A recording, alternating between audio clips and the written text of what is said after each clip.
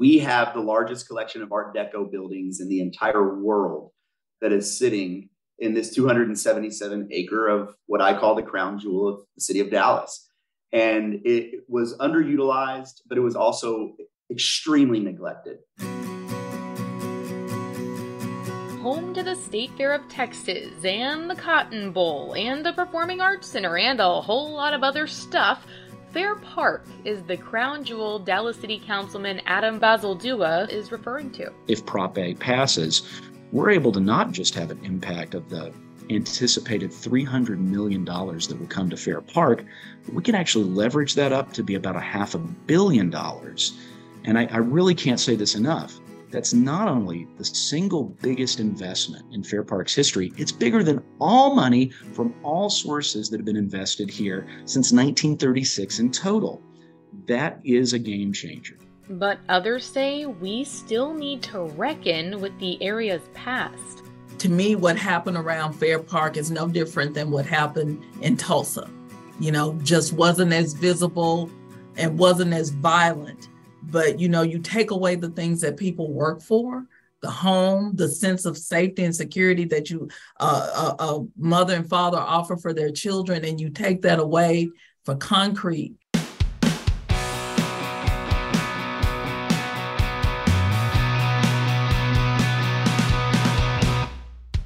I'm Bailey Friday, and North Texas wants to know, what does the future hold for Fair Park?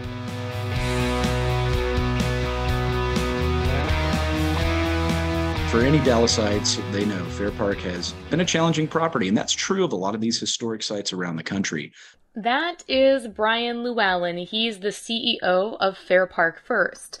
If you haven't heard of it, it's the nonprofit charged with managing and improving the park. Balboa Park in San Diego, Forest Park in St. Louis, a lot of these sites have had to have a renaissance, and we are charged with bringing about one for Fair Park. And luckily, when you ask about funding, we have an incredible opportunity coming up on the November 8th ballot that we are helping lead the charge on.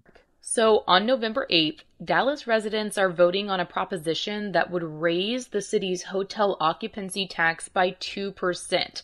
That change could bring in more than $1 billion over the next 30 years.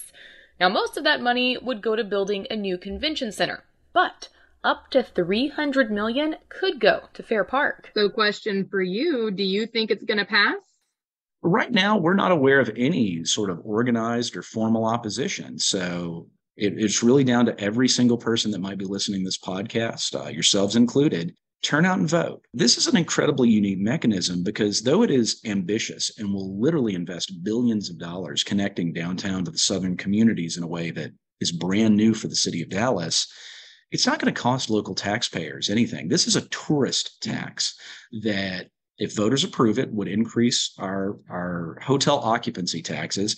And what that means is when we go to other cities, there's like 20 taxes at the bottom of your hotel bill. This will be one of those. The Fair Park First group over the past 2 years has put more money back into the park than what has been invested in since the women's building was built 30 years ago.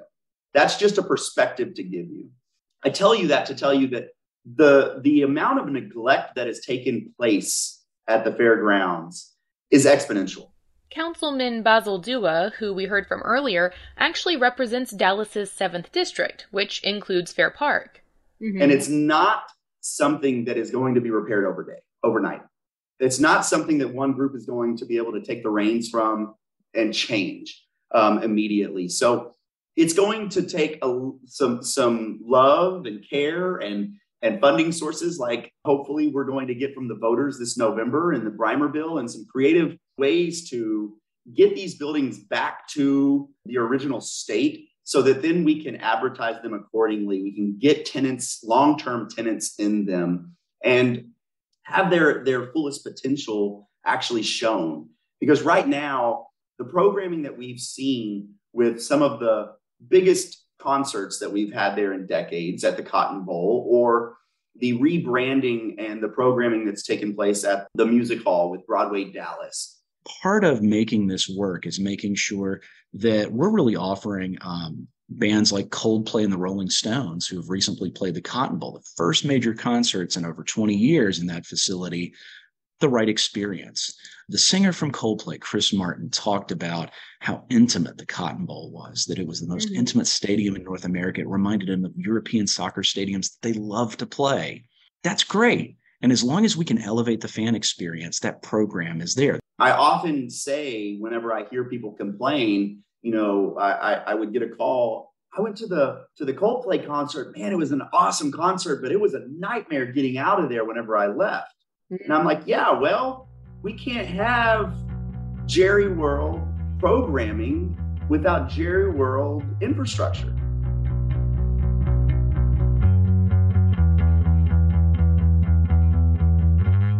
But here's the thing, for all this talk about Fair Park's future, leaders know they have got to be honest about its past. Talking about those neighborhoods surrounding Fair Park, part of the uncomfortable history of that area involves the city buying up land from mostly Black families. So How do you assess the area's history from that perspective? Absolutely. In fact, that is a huge nuance, I believe, to what is taking place here now. Because if you're not cognizant of the history, then you can't truly be committed to changing the future. Here's a bit of history for you. The Dallas State Fair and Exposition was chartered in 1886 on 80 acres. That's according to the book Fair Park. The first day designated for Black residents to attend the fair came 3 years later, but that was discontinued in 1910, according to D Magazine. Meanwhile, the State Fair of Texas held Ku Klux Klan Day in 1923.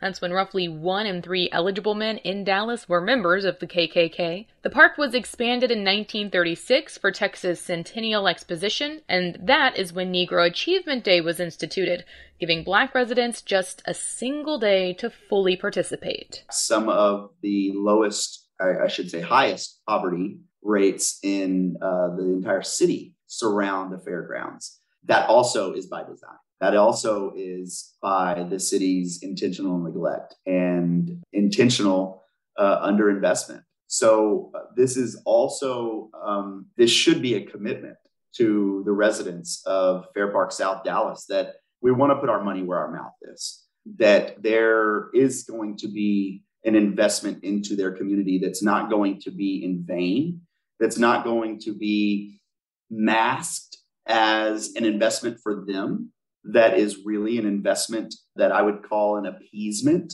I use that word intentionally because the State Fair of Texas had what was called Negro Achievement Day, that Juanita Craft very, cleverly used or changed and coined the term to be, it was Negro Appeasement Day. And then came the 1960s. That's when the city seized more land from a predominantly Black neighborhood, using it just to put in more parking. To offset Fair Park even more, the entire park is surrounded by a metal fence.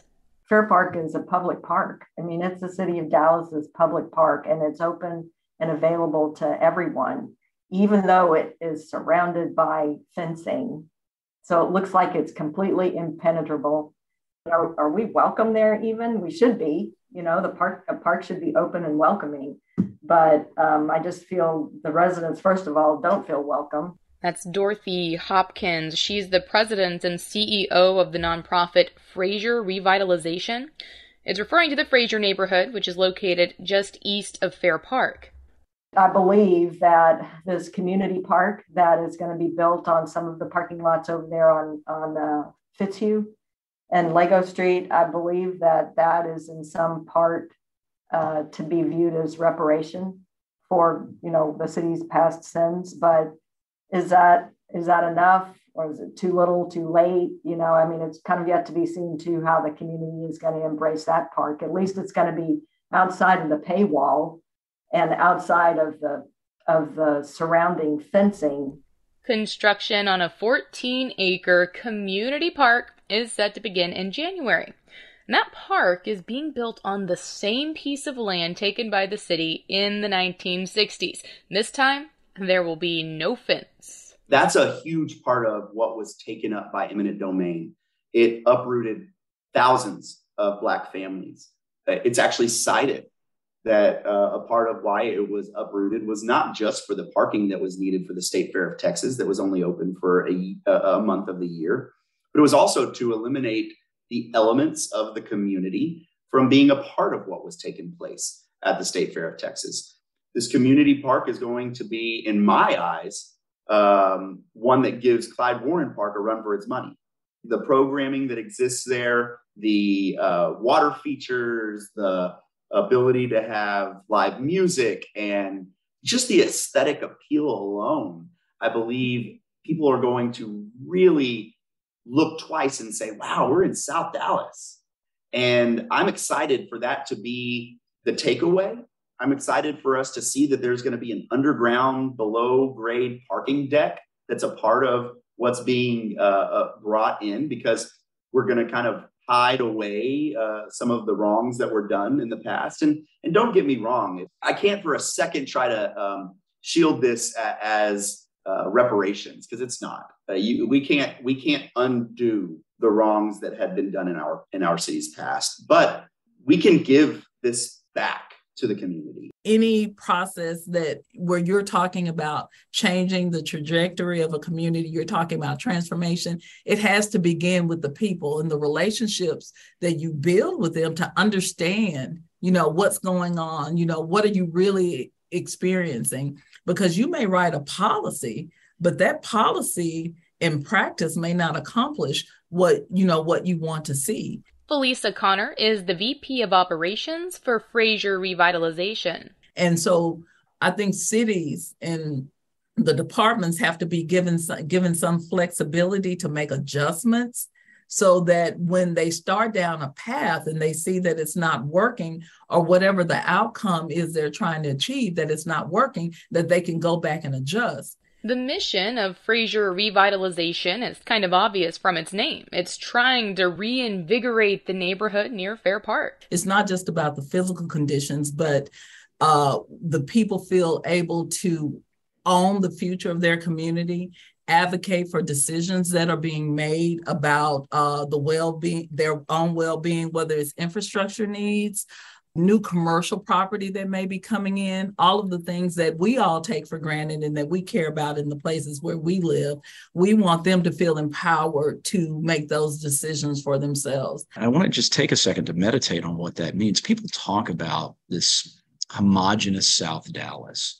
What we call South Dallas is bigger in landmass and population than the city of Atlanta.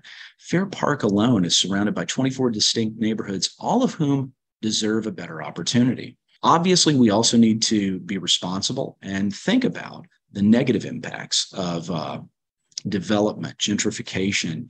And so we work with local nonprofits and also the city to help make sure that we're exploring protective actions that might provide tax ceilings for people whose property values are going to increase to the point that it could result in displacement. We're very sensitive about that, because we have to start being a better neighbor, not just a big neighbor in this community. We have taken a path of trying to preserve the existing affordable housing for the residents that live there. Dorothy uses the word legacy residents. I love that, because these are the people who live here, who have chosen to remain in the community. They could have moved other places. They have the resources.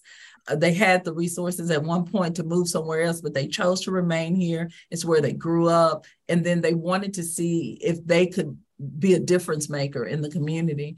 One of the things Hopkins and Connor both agree on is that the area needs more permanent tenants, not just the 3-week state fair, occasional football games, and concerts. What one neighbor does certainly affects the other neighbor. And so, as you can see over the years, the decline of Fair Park has certainly created or added to the decline of the adjacent neighborhoods. And so just by that, I would think that any improvements that go on in Fair Park would also then directly relate or directly affect the surrounding neighbors.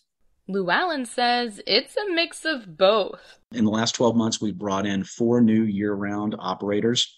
Those are the first new organizations in the park in 23 years. I feel like everything I say, I have to say, Fair Park hasn't done this in a couple of decades. But as with the new tenants, it's critical that we activate that. But you need a critical mass of humanity to make sites like this work. And in order to get that daily visitation up, we need to also enhance these incredible exhibition facilities that are ideally suited to host events. I mean, I'll give you a great example of the kind of things that Dallas has left on the table relative to Fair Park. FIFA World Cup is coming to North Texas in just a couple of years in 26. And Fair Park's been identified as a site. Now that's contingent on this mechanism passing because the facilities just aren't suitable to host the other activities. I'm not suggesting games at the Cotton Bowl. We know those are going to go out to AT&T in Arlington. What we're more interested in are those multi-day fan experiences that would basically give us additional state fairs stacked on top of it that really round that out. So what have been some of the biggest hangups when it comes to funding these kinds of changes in Fair Park just over the past few years? White leadership. And I say that very intentionally. We have had leaders of our past for too long who have allowed for our South Dallas, Southern Dallas, Black and brown community of Dallas to be at the forefront of the, I hate to say it, but the accommodation. And that is what it is. I mean, the book that was written by Jim Schutz in 1987 explains it very well. We have what is called in many aspects the Dallas way. And the Dallas way has been in many ways just going along to get along and not allowing for the very clear issues of racist America to be something that Dallas plays into. We've allowed for that to be a portrayal of reality when the real reality is we have probably the most segregated city in the entire country. We have very intentional policy that has made it extremely difficult for leaders like myself to undo a lot of the wrongs that have been done in our city's past. The disparities and the segregational lines that exist in our city are so glaring. You cannot ignore them. And it is clear on socioeconomic lines, but it's even clearer on racial lines. And when you look at that, you've got to be willing to call those out for what they were and to make intentional changes going forward. What I believe is critical to these historic sites is an activation schedule that brings new audiences all the time. This is a generational story, and it's very easy for sites to age out of our cultural lives. You've got to constantly welcome new young people here. You've got to bring them back on a repetitive basis. And one of the things that's really encouraging about Prop A is we've, of course, been doing some polling. And one of the things we found is 75% of Dallas residents and likely voters believe it is very important to invest in Fair Park in South Dallas. And we learned that the vast majority of people surveyed, well over 60%, not only visit Fair Park every year, they visit Fair Park multiple times every year. And I think that flies in the face of a lot of perception. You know, one of the things that my wife asked me whenever I first said I wanted to run for office was she asked, what do you want to do when you go? And I said, I want to look back 8 years from now and it be a new South Dallas. And I said, but I don't want it to be Los. I don't want it to look like Las Colinas. I want it to look like South Dallas, you know? So it's hard to answer because I still want Blackjack Pizza to be there. I still want Two Partners to be there. I still want there to be an integrity that exists of historical nature that you can appreciate and learn from and understand and again appreciate. I want you to grasp the fabric of the people that South Dallas encapsulates, which is by large Black Dallas. Black Dallas that in some respects wasn't even by choice. They were made to be Black Dallas because of the powers to be. But they are the most resilient Dallas, and they are the most prideful Dallas. I'm Bailey Friday at News Radio 1080 KRLD in Dallas-Fort Worth. Thank you for joining me on our podcast, North Texas Wants to Know.